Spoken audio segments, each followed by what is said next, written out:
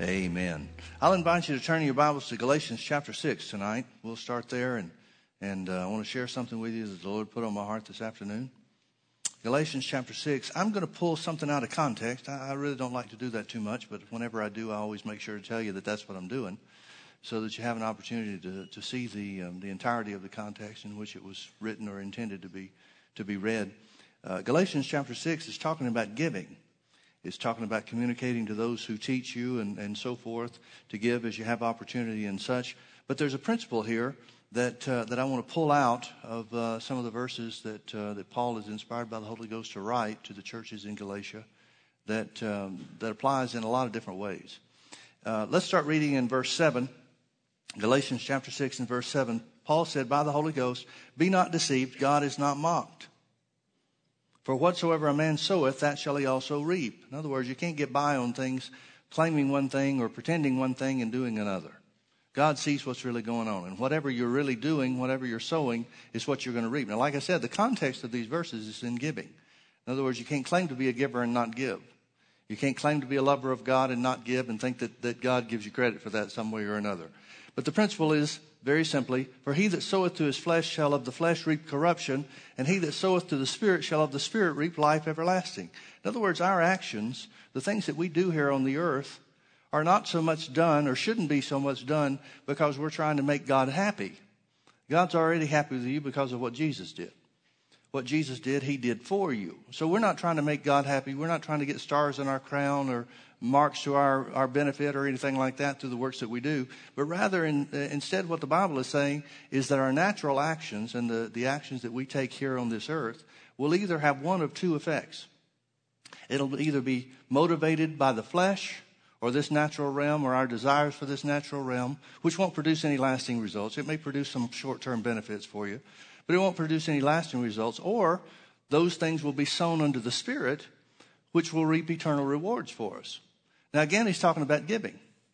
The principle is whatever you sow will bring a benefit, whether short-term earthly, fleshly benefit or long-term spiritual and eternal benefit. But then the next verse is what I really want you to see and what I want to talk about tonight. And that's verse 9. And it says, and let us not be weary in well-doing. For in due season we shall reap if we faint not. Now, verse 9 is what I'm going to pull out of context. Be not weary in well-doing. Again, he's talking about giving. He's talking about the use of our money. He's talking about blessing those that have been a blessing to us and so forth. But there, you know as well as I do that Hebrews 11:6 says, for without faith, it's impossible to please God. Well, things that are considered to be well-doing deeds or deeds that produce or are classified as well-doing would also include deeds of faith, wouldn't they? In other words, if something is well-pleasing, it has to be a well-doing act. I know that's not good English, but I hope you see the point that I'm trying to make. In other words, anything that is done well, anything that is done for an eternal benefit, must be done of faith. The Bible goes so far as to say whatsoever is not of faith is sin. And I know in my own situation and in working with other people, dealing with other people for almost 30 years of pastoring now, I know that the devil uses time against you to try to undermine your faith. So I want to talk to you about not being weary in believing. Don't be weary in believing. Now, why should we not be weary in anything that we do that's considered to be well-doing or well-pleasing unto God? Well, the answer is very simply, because in due season you shall reap if. Everybody say if. That means there's a condition on it. If we faint not. So what does that mean? That means the devil tries to use time to make us faint. The devil tries to use time to make us give up. Now turn back with me to the Old Testament. I will show you a couple of examples. The Bible says in the mouth of 2 or 3 witnesses, let every word be established. I want you to turn back with me to the Old Testament book of Genesis. Genesis chapter 18. Genesis chapter 18 tells us of one of the appearances of God. I believe it's Jesus, a pre-incarnate appearance of Jesus here on the earth, when he appeared to Abraham to share with him about his plan, God's plan for his life and the things that are yet to come. And he's going to talk to him about this child of promise. You remember when God first appeared unto Abraham in Genesis chapter 12, I believe it was. He told him if he would obey him, he would do certain things for him. he would bless him, which turned out to be a blessing of material provision.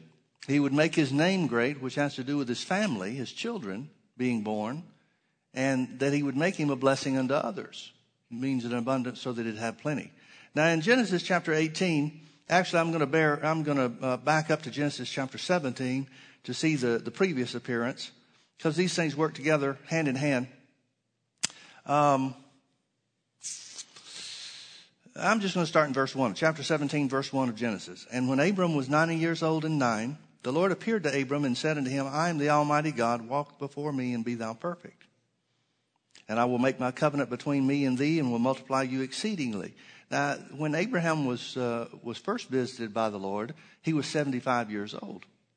So this is 24 years after the Lord first appeared to him and first promised to make his name great or to give him children. Now, 24 years later, he appears to him and talks about making him exceeding or multiplying him exceedingly. At this point in time, the only child that Abram has is the child from Sarah's handmaid Hagar, and that child is named Ishmael. At this point in time, Ishmael is probably in his early teens, somewhere around there. We don't know for sure, but he's probably 12, 13, maybe 14 years old, something like that. And that's the only child that he has. Now, that would qualify as a rightful heir, but God's talking about something else. God has something else in mind. Now, before we go any further, let me ask you something. Have you ever waited for a promise to be fulfilled for 24 years? I'm working on it. Well, what do you do during those 24 years?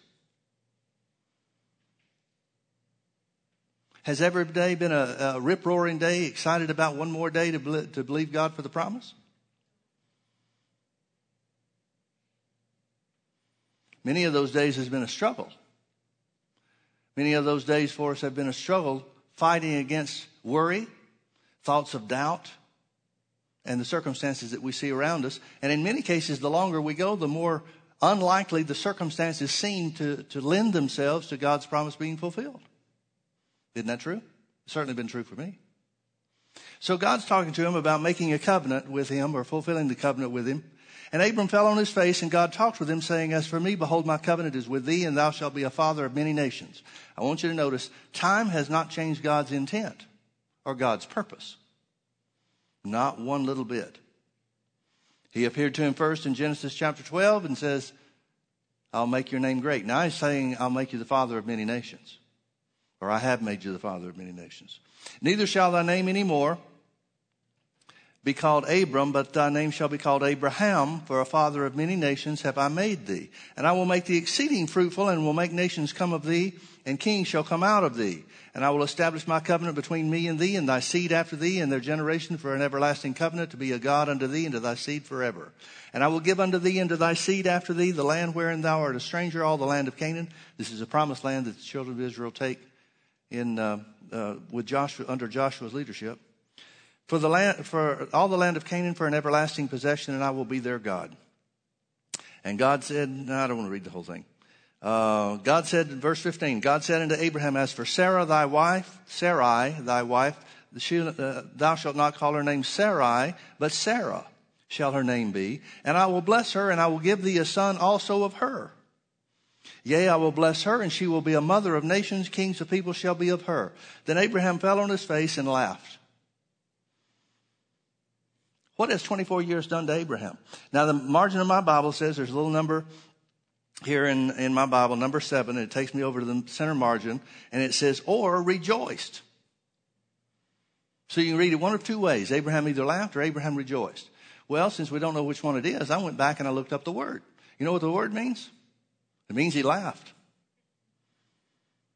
Now, it's easy to see, even if you didn't have a concordance, couldn't even look up the definition of the word. It's easy to see, because if Abraham is rejoicing, he's not going to have any questions about this. He's going to be thanking and praising God for this.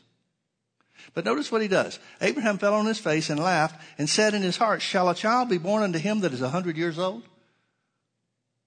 May I translate this for you? Abraham fell on his face and laughed and said, You got to be kidding. Now, here's the example of faith for us. Here's the great man of faith of the Old Testament, the man that God made a covenant with, that we're supposed to follow his faith. Folks, I want you to understand something. Even Abraham, who winds up being our example of faith, had off days.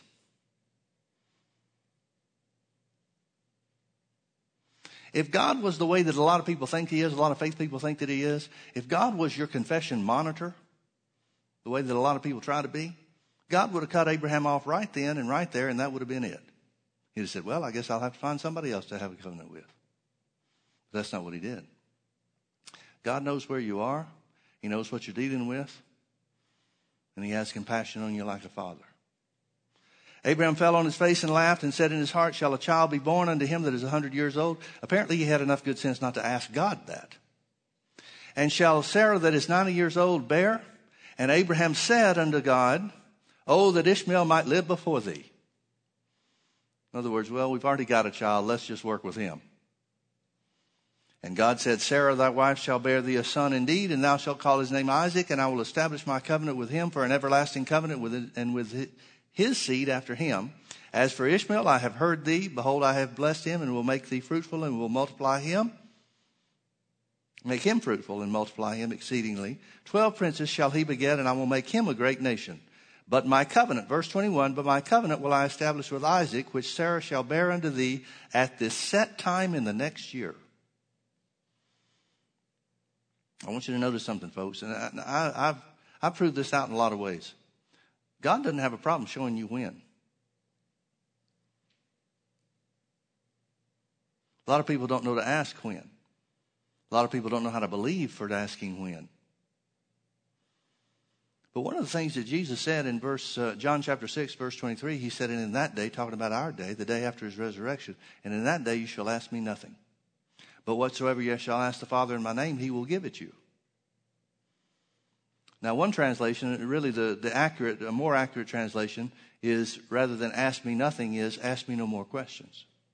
Jesus is saying, I'll have somebody available to you to answer your questions, but it won't be me after I'm raised from the dead. Job assignments change with the resurrection. Well, instead of asking Jesus questions, what they had done for 3 years, he's saying that in his name we'd be able to ask the Father directly. And that means God will answer any question except the ones that the Bible says he won't answer. And there's only one that I know of, and that's when Jesus is coming back. I think one of the reasons that the Bible tells us that Jesus doesn't even know the day or the time is that Jesus said, everything the Father shows me, I'll show you. So apparently God has to, this is such an absolute open relationship that we have with the Father through Jesus, that God has to withhold the information about when Jesus is coming back because he'd tell us.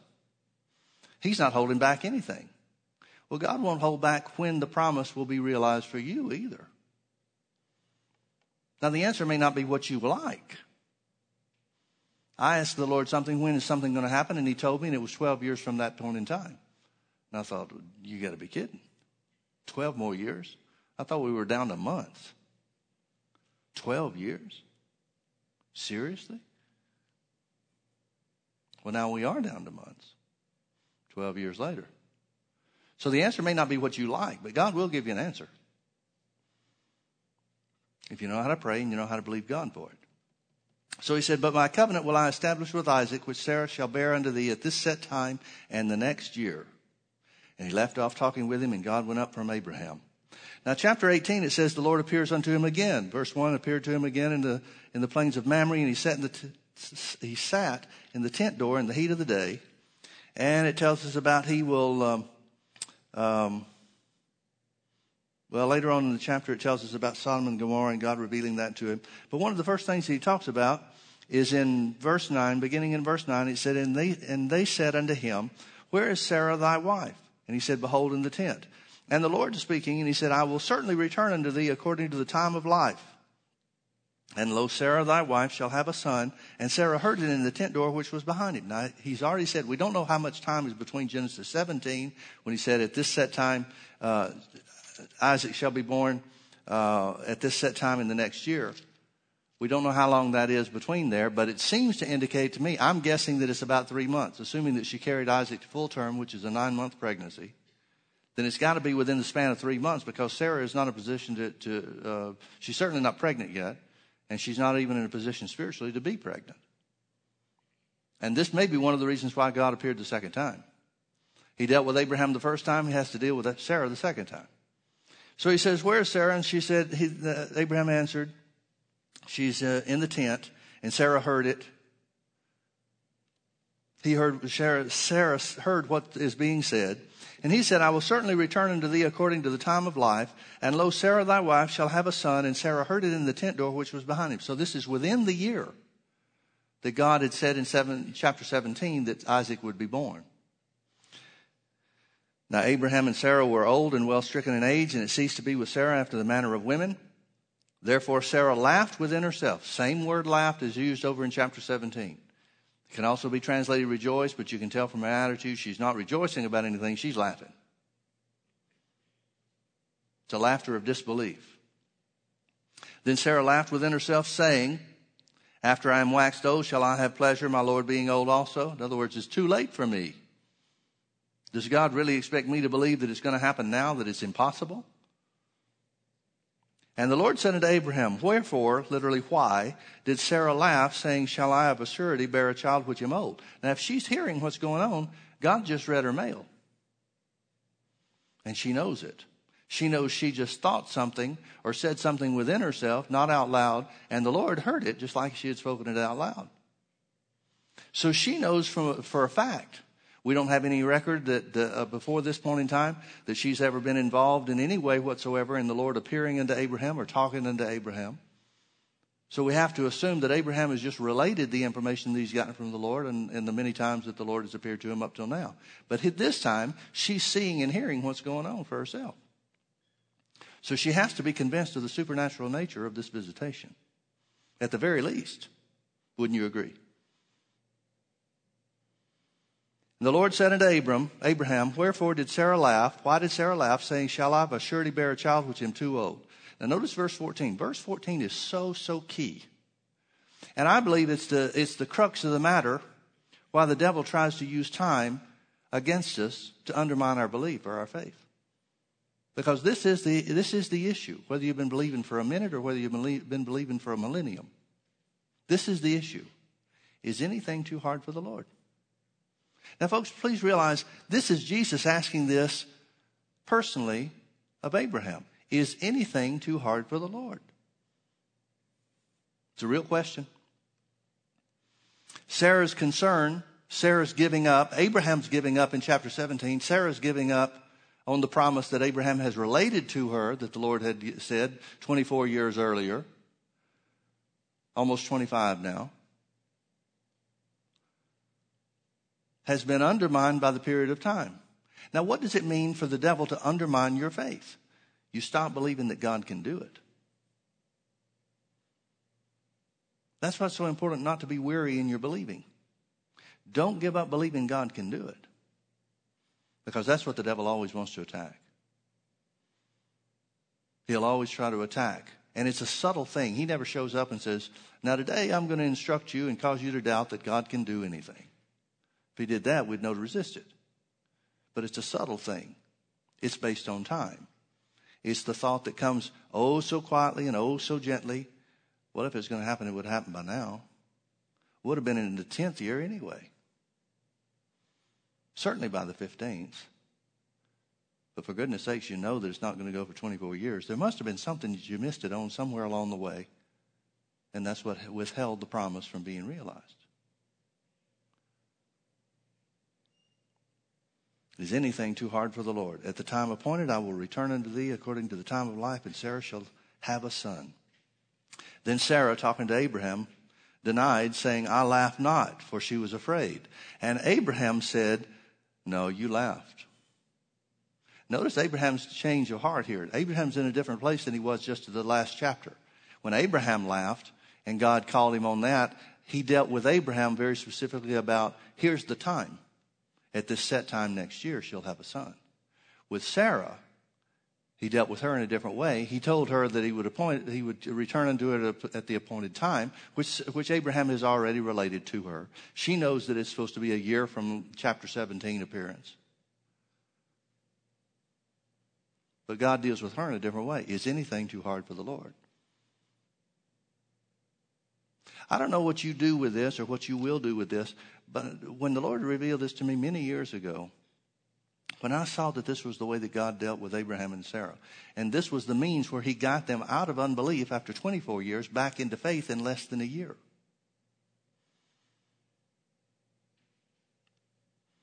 When I saw this, I started using this as a matter of my daily meditation. Is anything too hard for the Lord? And I have to tell you, there are some things that I was looking at in my life where I had to really realize and admit to myself, I have kind of given up on God being able to do this. And so there were some things I had to shore up because I realized it wasn't a conscious thing. It was something I'd never even vocalized. But there were some things in my attitude that I had given up, really thinking that God was able to do this. Now, when I first started believing, I was charged up with faith and feelings.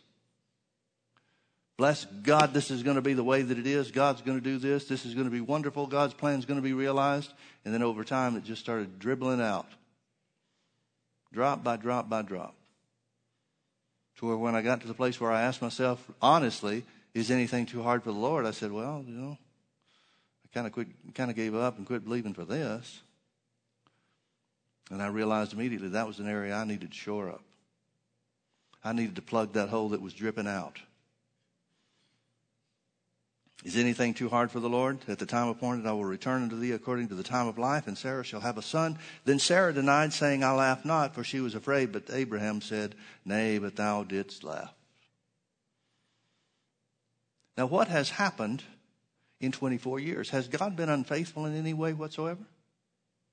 Has God failed to make good on any promise that He had made to him?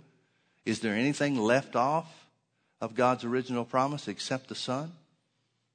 And even at that, Abraham has an opportunity to look at Sarah giving Hagar, her handmaid, unto him to have Ishmael.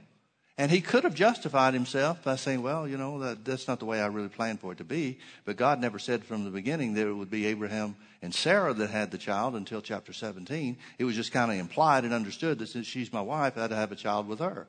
But maybe this was God's plan all along, for me to have Ishmael. Well, we know for a fact that wasn't God's plan. Look at all the problems that's created in the world. The father of the Arab world and the greatest enemies of Israel on the face of the earth. That was not God's plan. But you know how the devil works, and you know how our minds work. There's all kinds of things and people, at least, that would have justified themselves saying, well, it's just kind of the way that it went. Everything seemed to fall in place, and Sarah gave her to me. I just did what she told me to do. I'm guiltless in this, Bless my heart.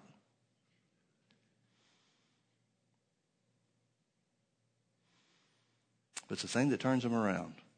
For Abraham is at this set time next year. For Sarah, it is anything too hard for the Lord? Turn with me over to Mark chapter 9. Let me show you another example. Mark chapter 9. Let's start reading in verse 14. Mark chapter 9, verse 14. And when Jesus came to his disciples, by the way, he's just been on the mountain of transfiguration with Peter, James, and John. And when he came to his disciples, he saw a great multitude about them, the other 9 that were left, and the scribes questioning with them. And straightway all the people, when they beheld him, were greatly amazed, and running to him, saluted him. And he asked the scribes, What question you with them? And one of the multitude answered and said, Master, I have brought unto thee my son, which has a dumb spirit. Now, I think they're all dumb, but I think this one specifically means he's keeping the boy from being able to talk. That was a joke. But I guess when you have to tell somebody, it's not a good one, right? And wheresoever he taketh him, he teareth him, and he foameth and gnasheth with his teeth, and pineth away. And I spake to thy disciples that they should cast him out, and they could not. Everybody say could not. Notice they were unable to do so. Now, stop and put yourself in the position of this father. He's just seen the disciples, who the Bible clearly says Jesus has already given authority to cast out evil spirits and to heal every sickness and every manner of sickness and every manner of disease. They have the authority. They're doing it. They're operating in this. They're used to it. And here's a situation where it didn't work.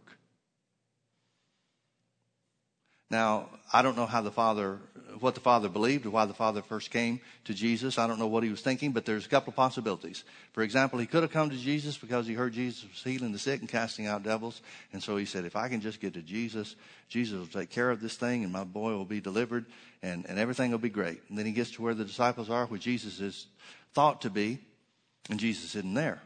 But there are 9 of them left. And either the disciples say, well, we don't have to wait for Jesus. He gave us authority to cast out evil spirits too. And the Father could have accepted that and let him try. Or else the Father has heard that the disciples are doing the same works as Jesus beforehand.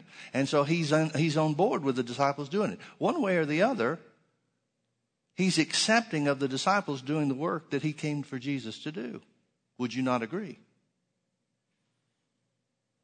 For me, the only difference is what degree of faith he would have in the disciples being able to do it. If he's not familiar with them doing that as a matter of course, because of the authority Jesus has delegated to them, then it would be something that he would just acquiesce to and say, well, okay, that's not really what I had in mind, but okay.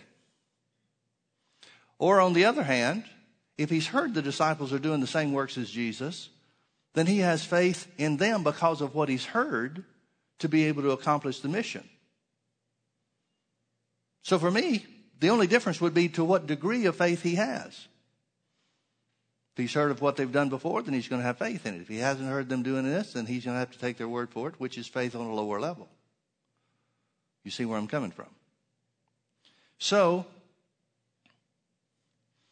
it says that they tried and failed, and they could not. They couldn't do it. Now the Father, whatever time he's been dealing with this thing, and it says this has been the way that it's been with his child since he was a little boy. So he's seen this year after year after year. He's tried anything and everything, I imagine, I would if I was his father. Tried everything in the world to try to get him help without success. And now here's one more failure added to the list of whatever he's tried up to this point. Now Jesus comes on the scene. After Jesus hears what's going on, Jesus answered him and said, O faithless generation, how long shall I be with you? How long shall I suffer you? Bring him unto me. Now, Jesus immediately identifies what the problem is. Immediately, he says to the Father, the one of the multitude that's saying, my son, I brought my son to you, and the disciples tried, and they couldn't, they failed, and so forth. Jesus does not look to the disciples and say, how long is it going to be before you guys get this? Which I think is the way a lot of people read this verse. But that's not what it says. It says he answers him. The faithless generation he's talking about is the generation of the Father, not the disciples. He says to the Father, O faithless generation, how long shall I suffer you? Bring him unto me. In other words, Jesus is saying, I know I gave my disciples authority to cast out devils and to heal every manner of sickness and disease. So if it's not working, the problem's not with the authority that I gave them. The problem is a lack of faith on the part of the receiver.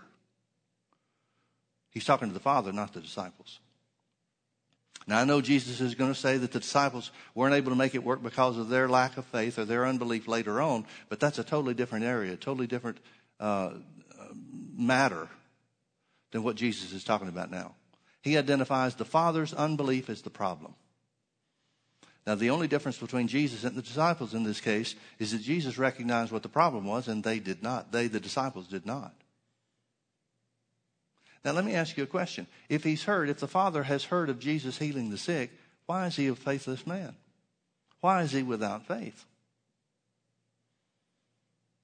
He certainly loves his son. He's trying to help him. But notice the situation. Jesus said the problem is the lack of faith of the Father. Well, the Father has enough faith to bring him to Jesus. Doesn't he? Or else why'd he come? Not finding Jesus there, the disciples attempt to do the job, and it doesn't work. Why doesn't it work? Jesus said, because of the unbelief of the Father. Now, clearly this guy loves his son. Clearly he cares about his son. But it's not enough just to care about somebody. It's not enough to love your children. You got to be in faith in the process. Jesus answered him and said, O faithless generation, how long shall I be with you? How long shall I suffer you? Bring him unto me. And they brought him, the son, unto Jesus. And when he saw him, the little boy saw him, straightway the spirit that was in this little boy tore him, and he fell on the ground and wallowed foaming. And Jesus asked his father, how long is it ago since this came unto him? And he said, since he was a child. Now, can I ask you a question? Why does that matter? Does God's power only work on short-term events or short-term situations? Is Jesus respond when the father says it's been this way since he was a little child, which indicates that's a long time ago? I mean, you wouldn't say that about a 7-year-old, would you? Oh, it's been this way since he was a child. Well, he's still a child. What does that tell me? Indicates that he's no longer a child. So that would indicate that it's a long time ago, wouldn't it? That's what it says to me. Now, what does Jesus say? Does Jesus say, oh, I'm sorry, this only works if it hadn't been for 10 years is the max. You know, if it's been this way for 10 years, then I'm sorry, there's just nothing I can do. Why does the time matter? What does the length of time have to do with anything? Well, it doesn't have anything to do with God's end. But it does have something to do with the Father's end. Folks, time is the number one way that the devil will try to undermine your faith. The number one way. Now let's talk about time for a minute. We'll go back and finish the story in just a second. Let's talk about time for a minute. Who controls time?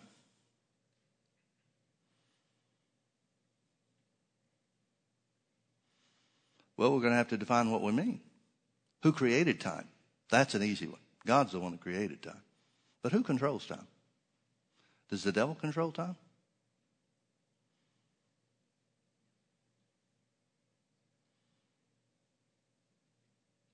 Does God control time? The devil does not control time, folks. The devil is not the one stopping things in your situation 99% of the time. There might be a few situations where we open the door to him through disobedience or whatever the case might be, some other area, some other aspect. But 99% of the time, the devil is not controlling time in your situation. Now, time is under God's power. But in most situations, he lets the clock run. Just like in sporting events, you can call a timeout. And there were times where God in the Bible called timeout. When Joshua was fighting the Amalekites, he was running out of daylight. He commanded the sun and the moon to stand still. God called timeout through Joshua.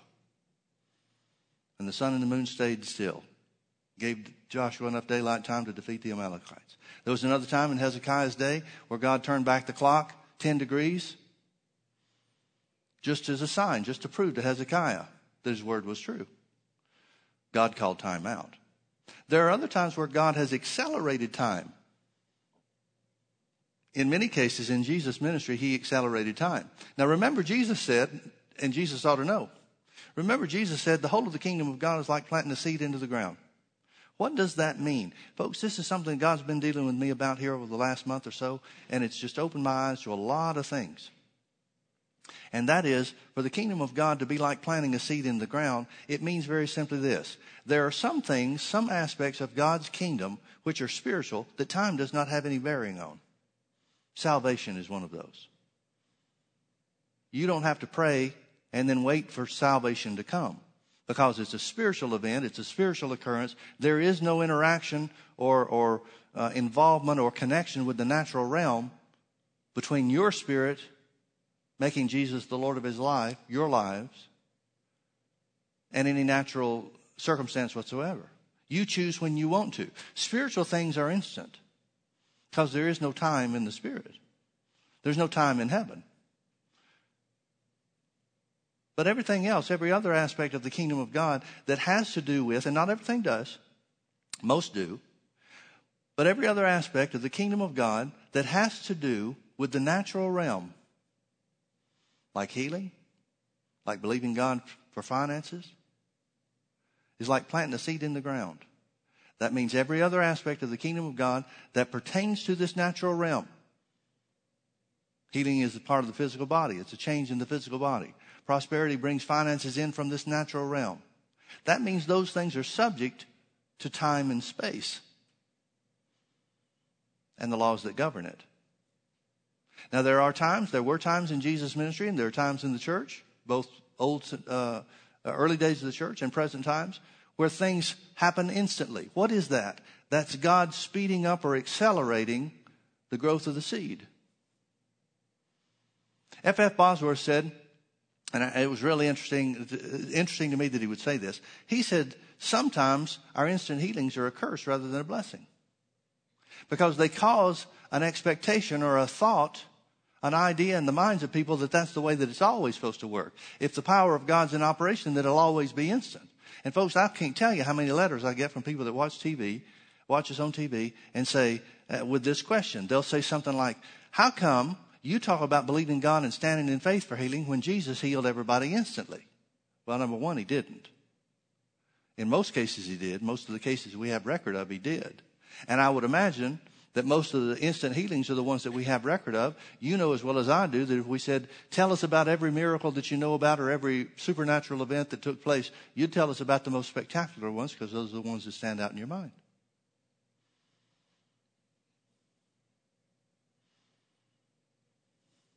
But that doesn't mean that everybody Jesus ministered to was healed instantly. And it doesn't mean that there was a greater display of power in the cases of instant healing than in the times where people were healed as they went. It's still a supernatural occurrence. Wouldn't you agree? So there are times where God accelerates time. There are times where when he stops it, calls a timeout. There are times where he accelerates it. But in most cases, the majority of the time, he lets the clock run. And God's not worried about the clock running. He's not worried about running out of time. He knows the power of his word. That's the part that we have trouble with. That's why time can become your enemy if you don't know how to deal with it. Well, how are we supposed to deal with it? Well, what did James say? James said, my brethren, count it all joy when you fall into diverse temptations. The word temptation means test, trial, or affliction. It means trouble, adversity. Now, what is the cause of most of our trouble and adversity?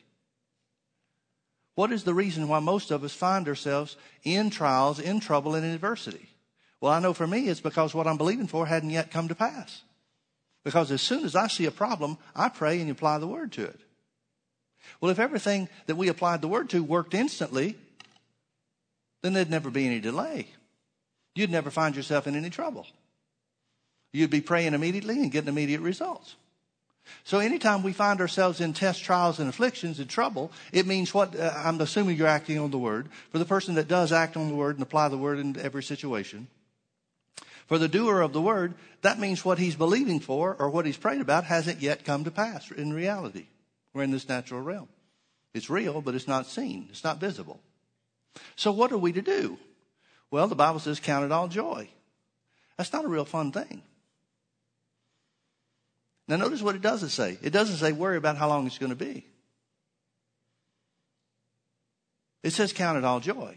How do we do that? Knowing this, that the trying of your faith worketh patience. In other words, it takes the seed a while to grow. It takes a seed a while to grow. Now, the only reason that we'd be in test, trials, and afflictions would be in things pertaining to this natural realms. Things that we're looking for from God, things that we're looking to receive from God that intersect or connect with this natural realm, which take time. Is this making any sense to anybody? So what are we to do? Count it all joy, knowing this, that the trying of your faith works patience. Patience has to do with time. It has to do with an attitude of expectancy, a constancy while things delay.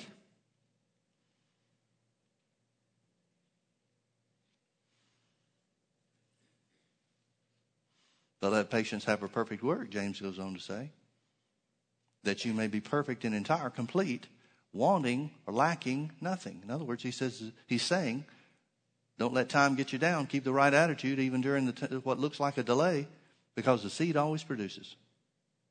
The seed always produces. Now let's don't leave the Father in the mess that he's in. Notice back in Mark chapter 9, verse 21 is the last one we read. Jesus asked his father, how long is it ago since this came unto him? And the father said, since he was a child. And then he gives some additional explanation. He said, and oftentimes It has cast him into the fire and into the waters to destroy him. But if you can do anything, have compassion on us and help us. Now here's the real issue. Here's the crux of the matter. Here's what the devil tries to use time to accomplish. To make you question if God can change it. To make you question if God's word, God's power, God's ability can still make a change. Or if God is even willing to use his ability or his power on your behalf. And that's where the guy is. He came in faith, some degree of faith, to get Jesus to help him. After the disciples try and fail, the circumstances are such that the guy is now at the place saying, if you can do anything. Not if the disciples can do anything. Not why didn't the disciples make it work. If you can do anything, have compassion on us and help us. Now Jesus, rather than running to him and say, oh, no, I don't want you to doubt the power of God. I don't want you to doubt that I'm the Son of God. Instead, Jesus turns it right back on him. Jesus answers and said unto him, if thou canst believe, all things are possible to him that believes. In other words, the possibility comes down to faith. There's a story in Matthew chapter 9, about verse 28, somewhere around there, where there were two blind men that heard Jesus coming down the road. And they started crying out, saying, Jesus, have mercy on us. And Jesus passes them by and goes into the house. And it says, when he went to the house, the two blind men came to him and said, Lord, have mercy on us. And Jesus said, what do you want? And they said, Lord, that we might receive our sight. And Jesus asked them this. The only time that I can find in the scriptures, in the examples of Jesus' healing ministry, Jesus asked the guy a question, the two guys a question. He said, do you believe that I'm able to do this? Isn't that a strange question? Do you believe that I'm able to do this? Why would he ask that? They answer quickly, immediately. There doesn't seem to be any delay. They answer and say, yea, Lord, we believe. And Jesus lays hands on them and says, according to your faith, then be it unto you. And their eyes were opened. Why would Jesus ask, do you believe I can? If they didn't believe he could, why are they crying out, have mercy on us? Why, when they find out it's Jesus, who they've heard about healing the sick, maybe even healing other blind people and so forth, why would they cry out and say, Jesus, have mercy on us, if they didn't already believe? Folks, it's not a given that somebody that exercises faith believes that God can do what they're asking him to do. That should be something we ask ourselves regularly. That should be something we examine ourselves on regularly. Do you believe God is able to do it? If you've been waiting, if your faith, what you've put your faith on to receive, whether it be healing or whatever else, if it's been delayed, you need to examine yourself and ask yourself, do I believe God can do this? Have I let the devil undermine my faith in God's ability? Amen? Amen. Let's pray. Father, thank you so much for your word. Thank you that your word is true. Thank you, Lord, for instant healings, but also we thank you for the privilege to stand in faith, to expect your word to come to pass on our behalf. Whether it come instantly or whether it's delayed, Father, we know that your word is true. And we thank you for the privilege that we have to stand upon your word in Jesus' name. Amen.